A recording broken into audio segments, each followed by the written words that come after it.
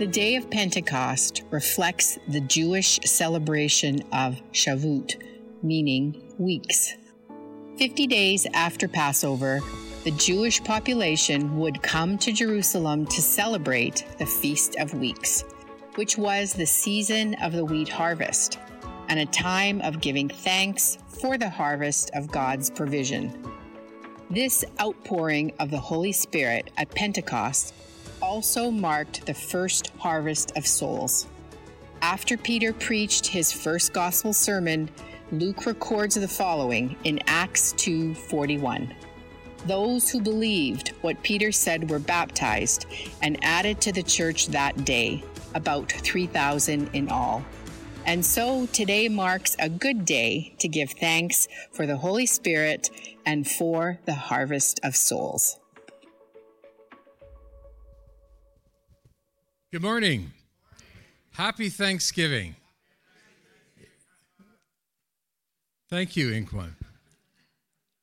And everybody knows that Thanksgiving is my absolute favorite celebration throughout the course of the year. Well, we are in Acts chapter 2. We're bringing it to a close today. We're looking at Acts chapter 2, 14 to 41. If you want to open your Bibles and prepare to follow along. And in Acts chapter 2, we see the Jewish people celebrating Shavuot, which is the Feast of Weeks. Shavuot means weeks, and it was 7 weeks after Passover that the celebration of Pentecost came along.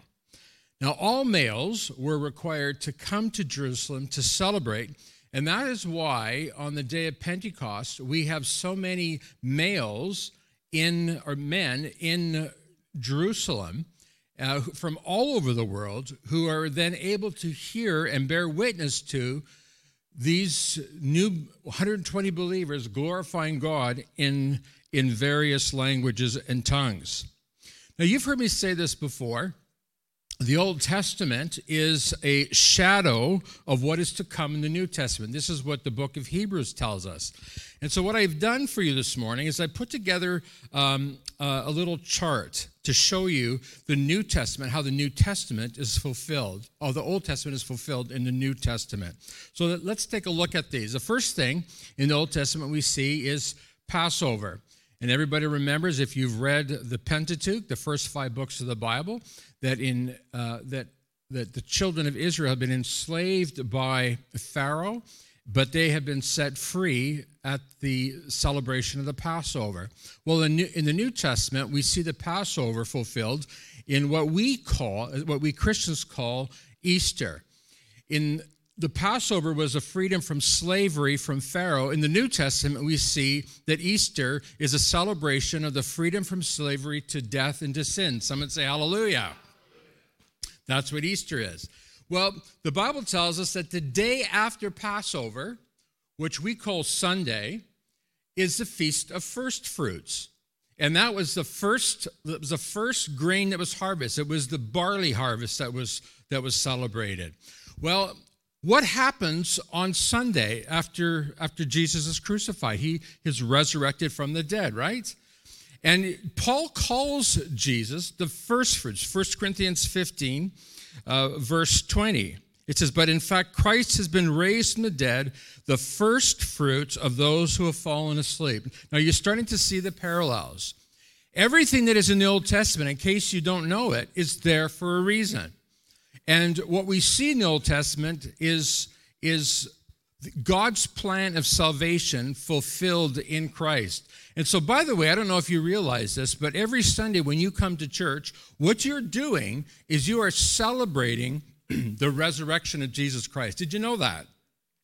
This is why it's so important for you to come to church on Sunday, so that you are reminded that you serve a risen Savior, and that because Jesus Christ rose from the dead, you and I who have put our faith in Christ also have that glorious hope that someday we too shall be raised from the dead. Someone say hallelujah. This is who we are. This is what we are. Well, right after the Feast of First Fruits, we have a time of waiting, the 50 days of waiting. And let me just point out to you, it's during those 50 days of waiting that Jesus revealed himself to the apostles at different times. In fact, we read in Luke 24 that Jesus appeared to two of the disciples who were walking along the road, and they were despondent, they were discouraged, and Jesus came along, and they didn't recognize him. And he says, so what's going on? What's happening? And they asked him, like, where have you been? Haven't you seen what's been going on around here? Not knowing that they're talking to Jesus. And Jesus then began to explain to them the scriptures to help them understand how his death and resurrection was, in fact, a fulfillment of Old Testament prophecies. So what you need to understand today is that what you and I believe in is not an accident. It wasn't something that was coincidental. It was according to God's holy plan. You must remember that. Now,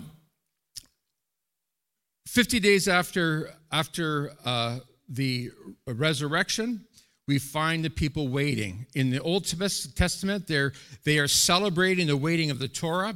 Everybody remembers that once Israel was delivered from Egypt, at the time of the Passover, they went and found themselves in the wilderness. And it was in the wilderness that God gave them the law, or the Pentateuch. What does Pentateuch mean? It just means the first 5 books of the Bible, which is called the Torah.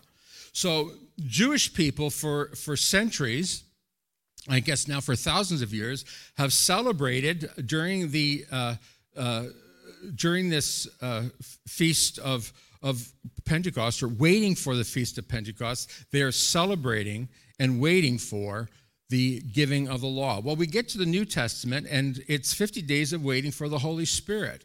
Now, can I just quickly stop here and remind everybody that when Jesus said that when the Holy Spirit would come, the Holy Spirit would do what?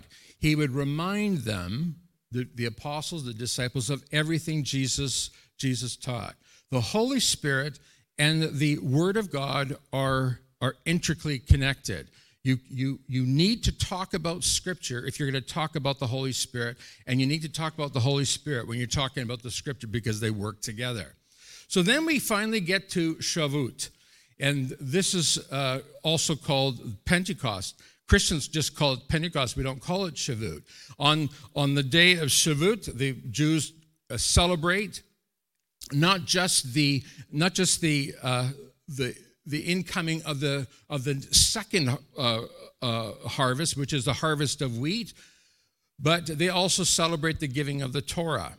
And then we look in the New Testament, and we see that Pentecost is a celebration of the coming of the Holy Spirit. Remember, Jesus promised the Holy Spirit.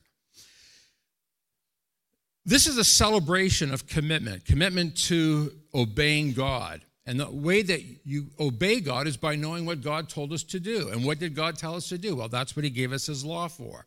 Well, we're now in the New Testament, and we're celebrating now the commitment to obeying Christ. And what did Jesus say? Jesus said, go into all the world and do what? Preach the gospel.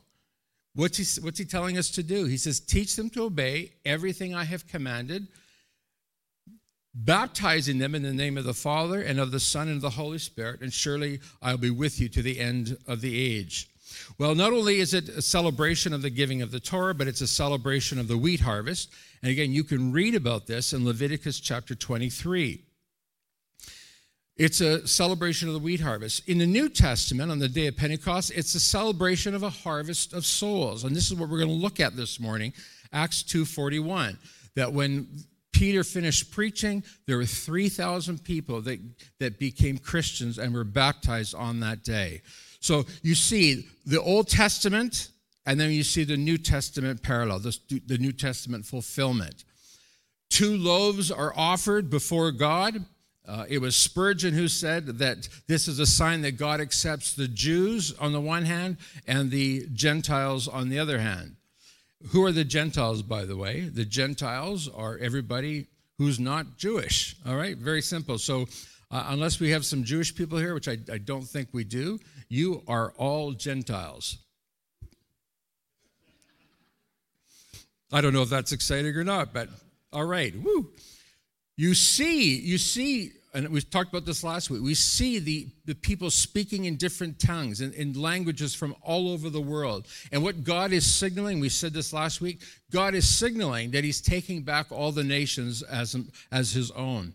If you're reading in the Old Testament, you'll discover that oftentimes the author describes the nations around Israel as nations who were disinherited.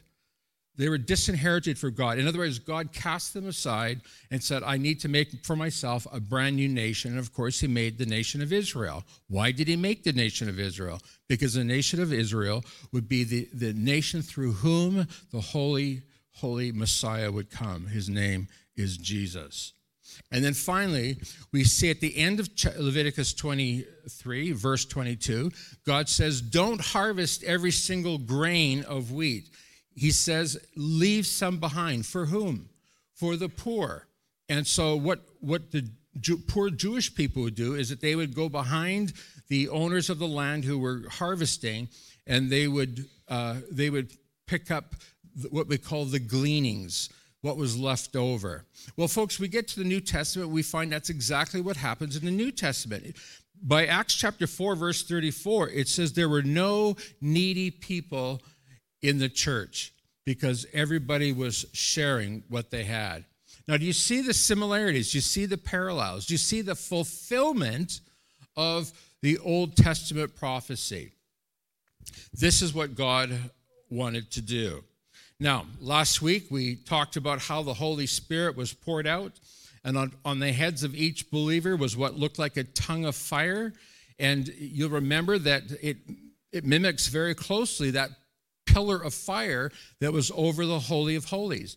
God now doesn't dwell in a temple built by the hands of men, but he now dwells in every believer, every Christian. Peter says that you and I make up a holy nation, that we are, in fact, the temple of God. How many understand that?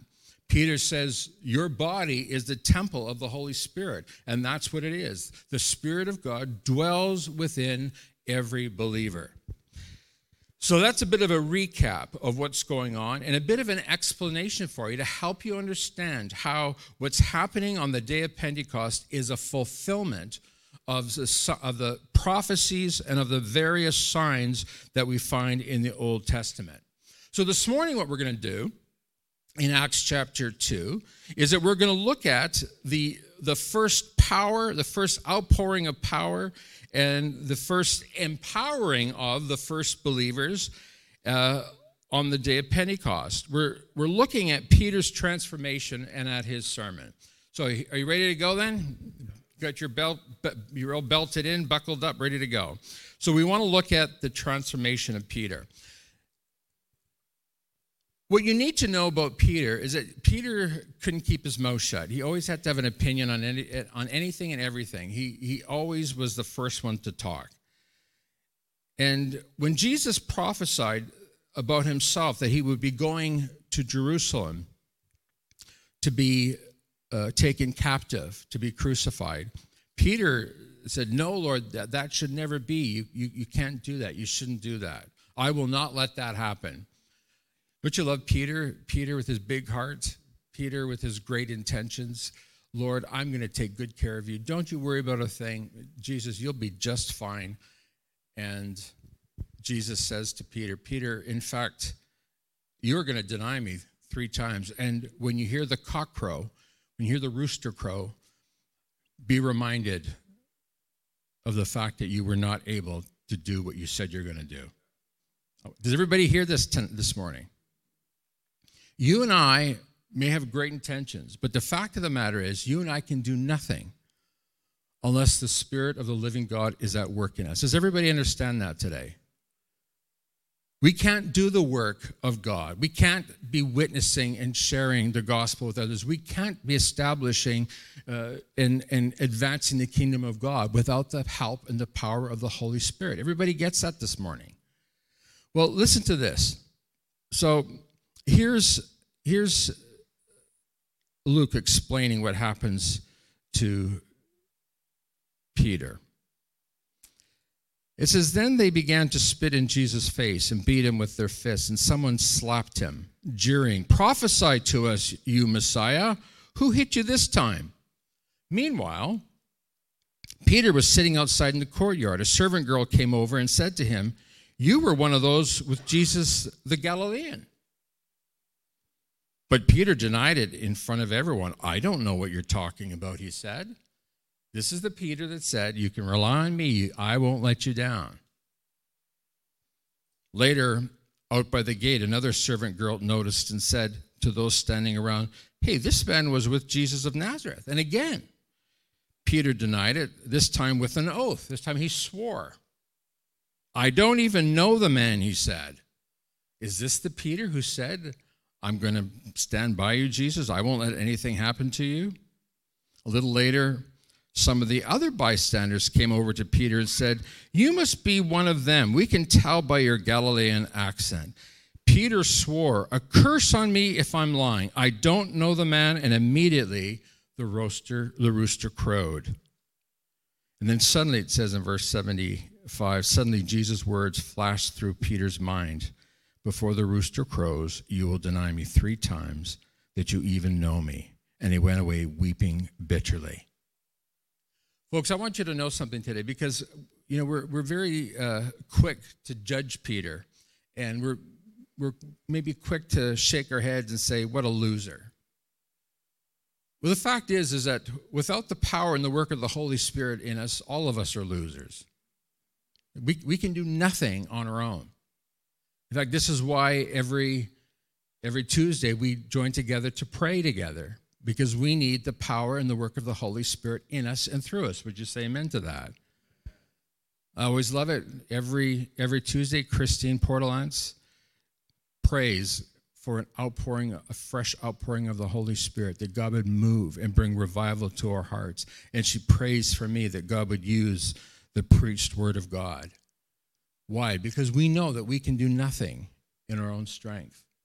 You can't live this Christian life in your own strength. Many people try to. Many people try to go through all the rituals, routines, say the Hail Marys, say the Our Fathers, do the beads, go through the religious rituals. But these things are external. And going through external rituals is like saying you need to repeat some kind of magic incantation, magic spells. What we're talking about this morning is something that is real. We're talking about Almighty God indwelling every believer and working in every believer. So that was Peter before the day of Pentecost. But now the Holy Spirit has come, and I want you to see the transformation. The people are saying they must be drunk. What's the matter with these people? They mock them. But then Peter stepped forward with the 11 other apostles and shouted to the crowd. This is the guy that says, "I don't know who Jesus is." This is the guy that's terrified of the soldiers, terrified of the high priest, terrified of the temple guards. He stands up and he shouts to the crowd, "Listen carefully, all of you, fellow Jews and residents of Jerusalem. Make no mistake about this. These people are not drunk, as some of you are assuming. 9 o'clock in the morning is much too early for that."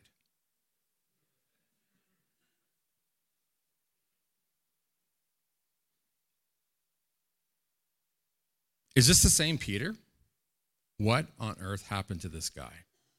Hey, listen, when a person is born again, when the person is converted, there is a grand transformation that takes place in his or her life.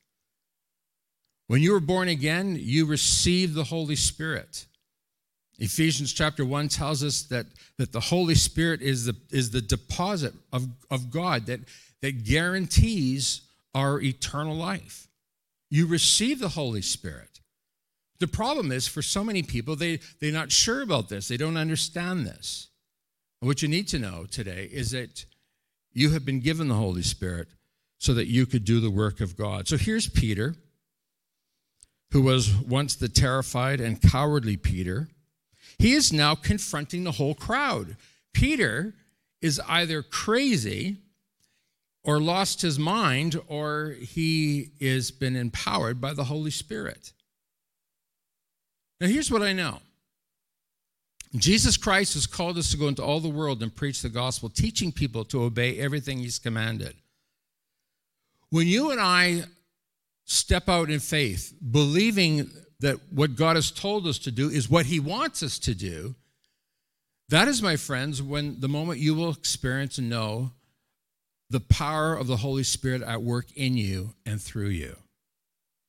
And there's many people here today who have experienced that. You've taken that step of faith, maybe a little bit terrified, maybe a little bit afraid of it, but you did it because Jesus tells you to do it. And then the Holy Spirit is there empowering you powerfully. Well, that's what happens to Peter. He doesn't run away from the crowd that's mocking. He doesn't hide. He doesn't make excuses. He doesn't protest. Because he knows what's going on. He knows that the Holy Spirit has come upon him. And he is transformed.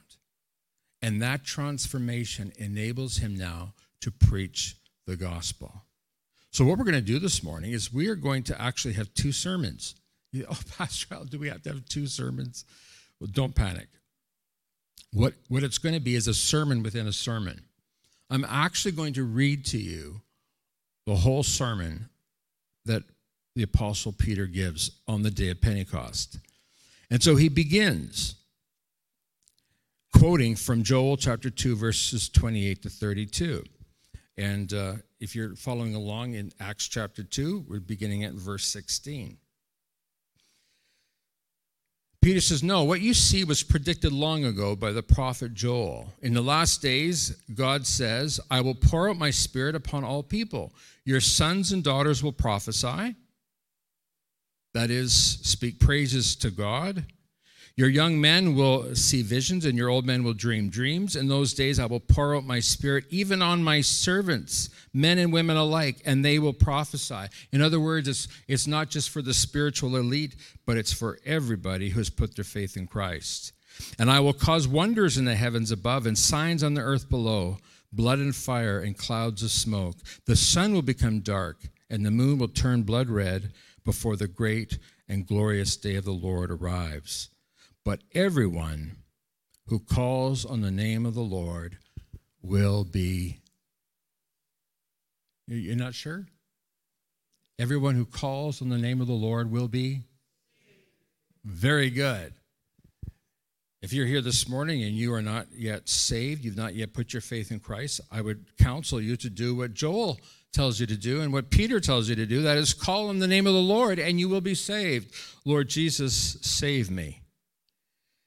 And then he goes on to say in verse 22, people of Israel, listen, God publicly endorsed Jesus the Nazarene by doing powerful miracles, wonders, and signs through him, as you well know. Maybe remind everybody that these signs and wonders are given to endorse Christ. Unfortunately, for some people, they think it's all about me. And they think the signs and the wonders is for my good. But you need to understand that it's for the glory of God. Very important to understand that. Or you will not understand why God answers some prayers and God doesn't answer some prayers. Peter goes on to say in verse 23, but God knew what would happen, and his prearranged plan was carried out when Jesus was betrayed. With the help of lawless Gentiles, you nailed him to a cross and killed him. But God released him from the horrors of death and raised him back to life, for death could not keep him in its grip. Wow. Can I remind everybody today that Christ's death and his resurrection was preordained by God? It was part of God's plan. It was not an accident. It wasn't a coincidence. Christ knew that he had come to this earth to die for us. And this fulfilled God's plan. That's what Peter tells us. And then Peter makes another quote from Psalm 16, verses 8 to 11. He says, verse 25 of Acts 2, King David said to this about him, I see the Lord is always with me. I will not be shaken, for he is right beside me. No wonder my heart is glad and my tongue shouts his praises. My body rests in hope. For you will not leave my soul among the dead or allow your Holy One to rot in the grave. You have shown me the way of life, and you will fill me with the joy of your presence. Do you see that, everybody? What happened on the day that Christ died and was resurrected is all a fulfillment of the prophecy of David in Psalm 16, 8-11. Peter goes on to say, dear brothers, think about this. You can be sure that the patriarch David wasn't referring to himself, for he died and was buried, and his tomb is still among us. If you go to Jerusalem today, one of the stops that the tourist guide will take you on is a stop at David's tomb, where you can see the place where he is supposedly lying, waiting for Resurrection Day. Verse 30, but David was a prophet, and he knew God had promised with an oath that one of David's own descendants would sit on his throne. And so what you do now is you read that David is actually in the lineage of Christ. You read that in Luke 3, verse 31, and Matthew 1, verse 6. Folks, there's no accidents here. There's no coincidences. This is all a fulfillment of Scripture. And this is what Peter is pointing out. Peter wants us to know that Christ's death and resurrection was all according to God's plan. Verse 31, David was looking into the future and speaking of the Messiah's resurrection. He was saying that God would not leave him among the dead or allow his body to rot in the grave. So there it is. David is prophesying the resurrection of Jesus Christ. And you've heard me say this before. If there's no resurrection, there's no Christianity. And you've come to church for nothing today. You could have stayed at home, sleeping, waiting on your wife to bring you waffles and syrup. Or maybe it's the other way around, waiting for your husband to bring you waffles and syrup. Verse 32, God raised Jesus from the dead, and we are all witnesses of this.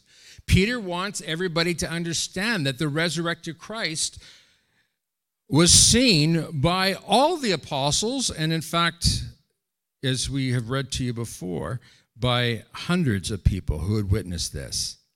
No, Peter wants everybody to understand that this is not just wishful thinking. This is fact, and it's based on the witness of the apostles. And by the way, this is what we understand about the apostles. The apostles were those who were with Christ throughout his years of ministry, and they were the ones that witnessed the resurrection of Christ. Verse 33, Peter says, now Christ is exalted to the place of highest honor in heaven at God's right hand, and the Father, as he has promised, gave the Holy Spirit, and he was poured out upon us, just as you see here today. So Peter is explaining to the crowd what's going on in Jerusalem. Why is everybody speaking in tongues? Well, this is a fulfillment of God's plan. Jesus fulfilled his promise of the coming of the Holy Spirit. Did you say, Pastor John, did Jesus promise this? Absolutely. You need to go and read the Gospel of John. You'll see it clearly there. And then Peter quotes David again, Psalm 110, verse 1. For David himself never ascended into heaven, yet he said, the Lord said to my Lord, sit in the place of honor at my right hand until I humble your enemies, making them a footstool under your feet. So let everyone in Israel know for certain that God has made this Jesus, whom you crucified, to be both Lord and Messiah.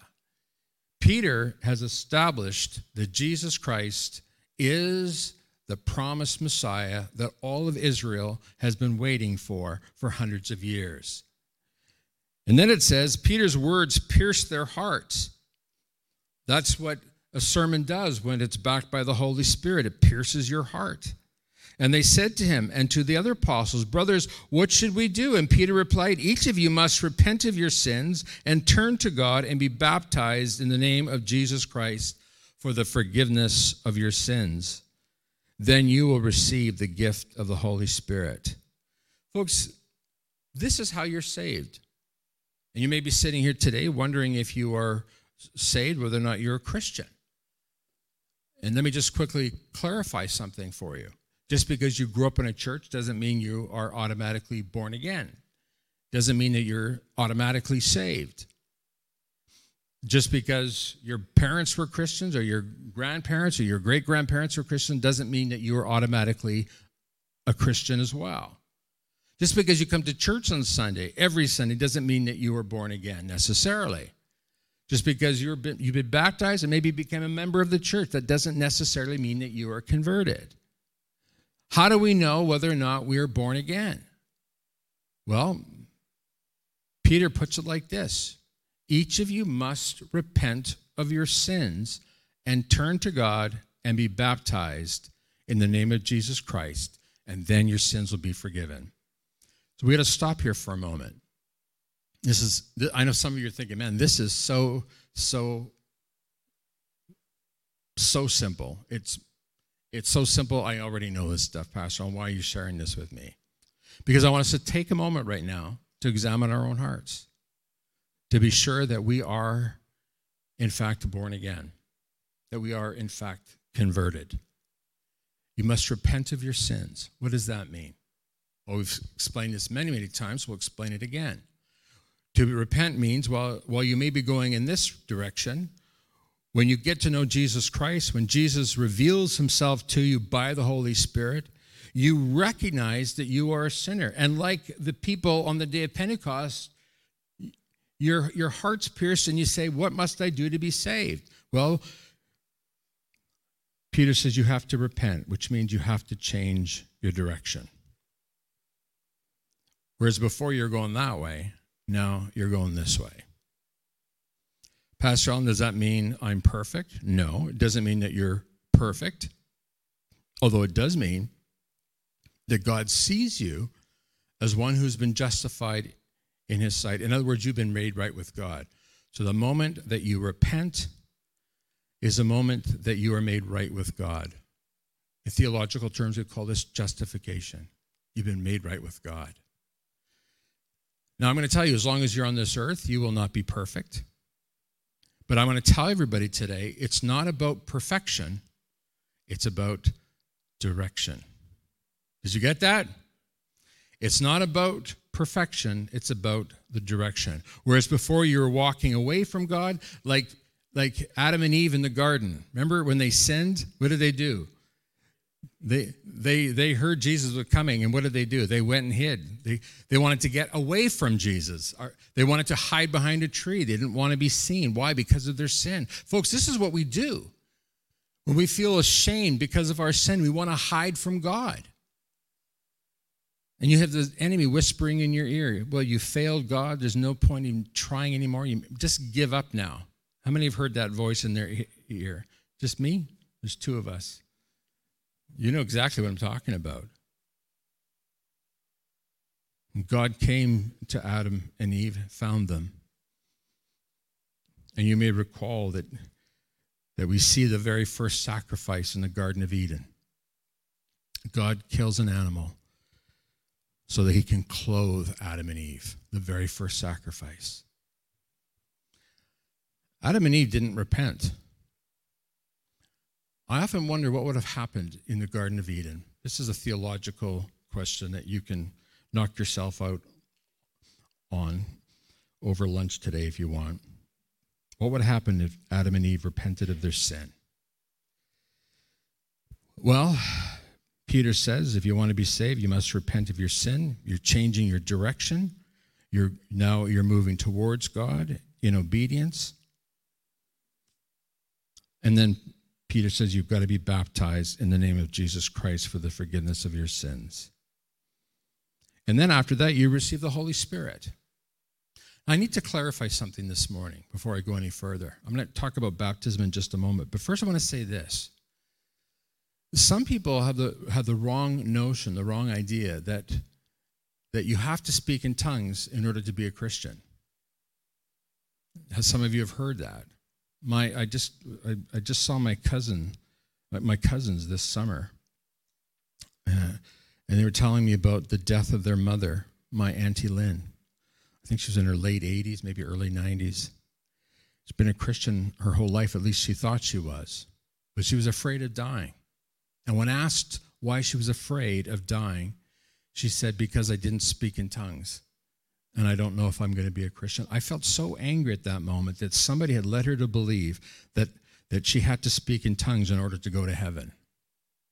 Now, what we have here, folks, is what we would call the initial filling of the Holy Spirit of every believer. Everybody who puts their faith in Christ receives the Holy Spirit. That's what Peter says here. You will receive the gift of the Holy Spirit. So this is how you're saved. And Peter says in verse 39, this promise is to you, to your children, and to those far away, all who have been called by the Lord our God. And what's he saying here? He's saying, well, this promise of salvation is for future generations, and it's also for Gentiles. Now, this was mind-boggling for the Jewish people. In fact, he said these things, but I don't think anybody there believed him. Because they still believed that because they were God's chosen, because they were God's people, that the Gentiles were still excluded from the promises of God. It took a lot to get the first Christians, the early Christians, to understand that salvation is for all who believe. Thanks be to God. Today I stand before you, a Gentile who is converted. Hallelujah. And it says in verse 40, then Peter continued preaching for a long time, strongly urging all his listeners, save yourselves from this crooked generation. Hey, does that sound like a message that could be preached today in 2022? Save yourself from this crooked generation. Can I just remind everybody of something today? There's nothing new under the sun. Everybody gets that? There were sinners in Jesus' day. There's sinners today. The world hated Christianity. The world hated Christ. The world hates the gospel, and they still hate it to this day. And Peter says, save yourself from this crooked generation. In other words, what's he saying? He's saying, you belong to a new family. You belong to a new country. You belong to a new kingdom. These are the different metaphors used to explain the fact that you and I now belong to a holy nation. We belong to God.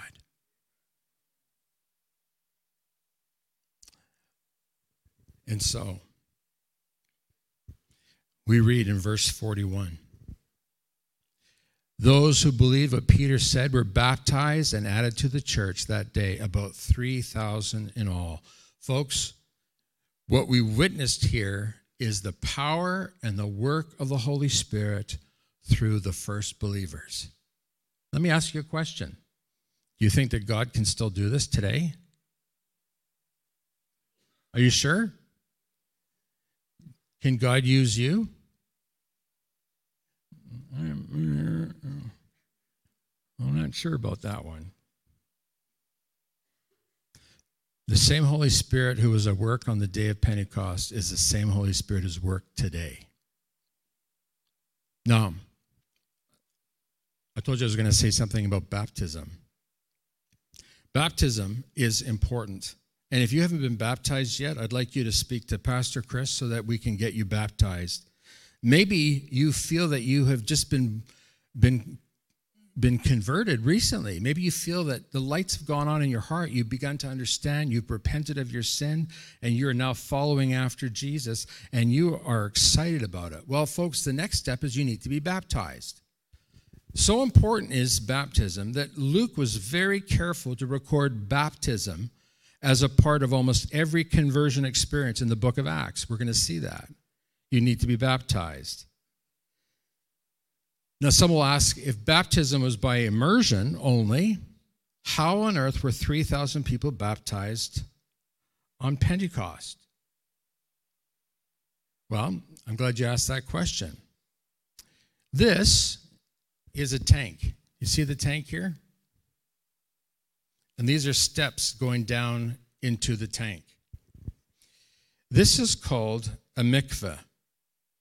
And here's one of the reasons why it was so exciting to go to Israel, because when there was a question I've always had and never had a really good satisfactory answer for it. But when we got to Israel, we found that there were these mikvahs. Mikvah is plural of mikvah. There are these mikvahs around the temple. And it was part of the Jewish ritual immersion. It was a cleansing pool. And so archaeologists have discovered well over 100 of them in Jerusalem, with nearly 40 of them within a stone's throw of the Temple Mount where Peter preached. Christianity Today says there were as many as 500 of these on the path from Shalom to the temple. So this is how 3,000 people could be immersed in water, fully immersed or baptized on the day of Pentecost. They would have recognized that they had been transformed by the Spirit of God. The Spirit of God came to dwell in them, and they were baptized in water for the forgiveness of their sins. The book of Acts is about the multitude of conversions and the spread of the church all over the Western world and of Africa. And that's what we're looking at through the course of this whole year. We're looking at how the church is spread. Today, if you Google how many Christians are there in the world, you're going to find that in 2022, there's a reported 2.2 billion Christians around the world. 2.2 billion people baptized and converted. My prayer is that as we go through the book of Acts, that each and every one of us would feel the power of the Holy Spirit working through us, enabling us to share the good news of Jesus with a broken and hurting world. Would you say amen to that? You've got family members, you've got neighbors, your people that you work with, maybe your best friends, brothers, sisters, aunts, uncles, mom and dad. They need to hear the gospel of Jesus Christ. And so I'd like you to join me in praying right now.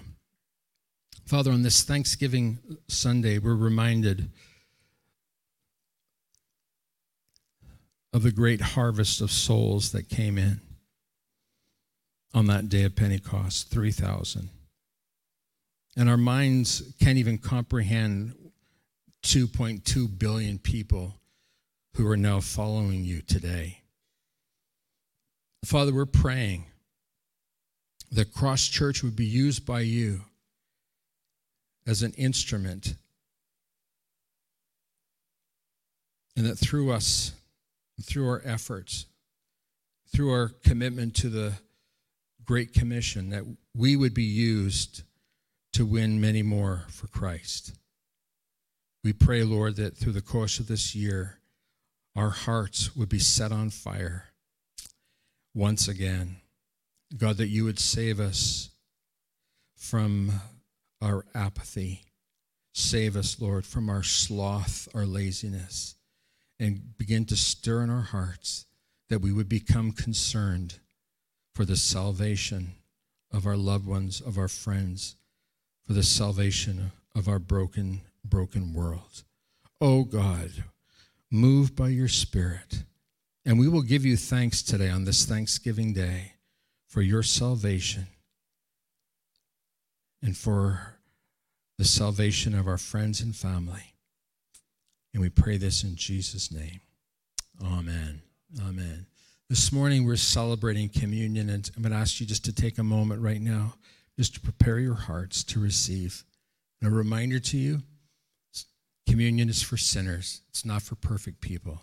It's for people who are in the right direction. Amen.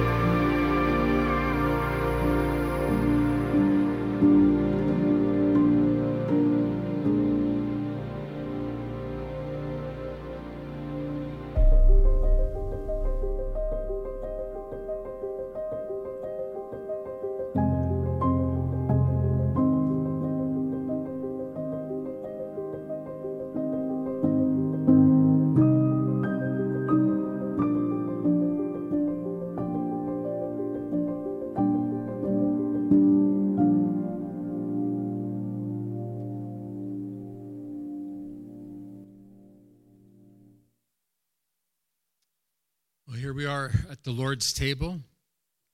And again, communion is a time of celebrating not our righteousness, but Christ's righteousness in us. Amen.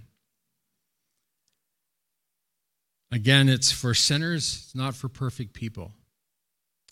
And so this morning, I would invite you just to join me in praying that God would do a special work in our hearts this morning, understanding that partaking in communion is a means of God's grace to us, a means of his strengthening of us. Father, we want to say thank you for Jesus Christ, our Lamb of God, our sacrifice. He's the one who took away the sin of the world. And that's my sin. That's our sin. Father, we want to say thank you that as we take communion, we're reminded of what Jesus Christ has done for us. We're asking, Father, fill us afresh, fill us anew with your joy and with the wonder of what you've done for us in giving us eternal life. God, thank you for your kindness to us. Thank you for your goodness to us. And so we thank you, Lord, as we take this communion, we're reminded that our sins are forgiven and we've been made ready for heaven. And we praise you in Jesus' name. The Lord Jesus, on the night he was betrayed, he took the bread after he'd given thanks and he broke it. And he said, "This is my body, which is broken for you." Let's take the wafer together, shall we?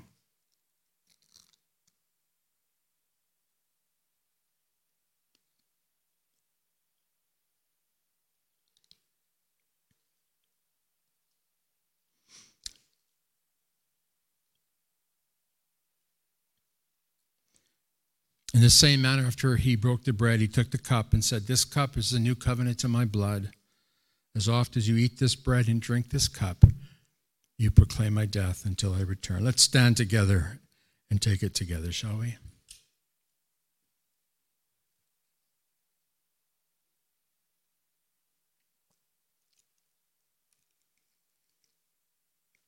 Father, we thank you again.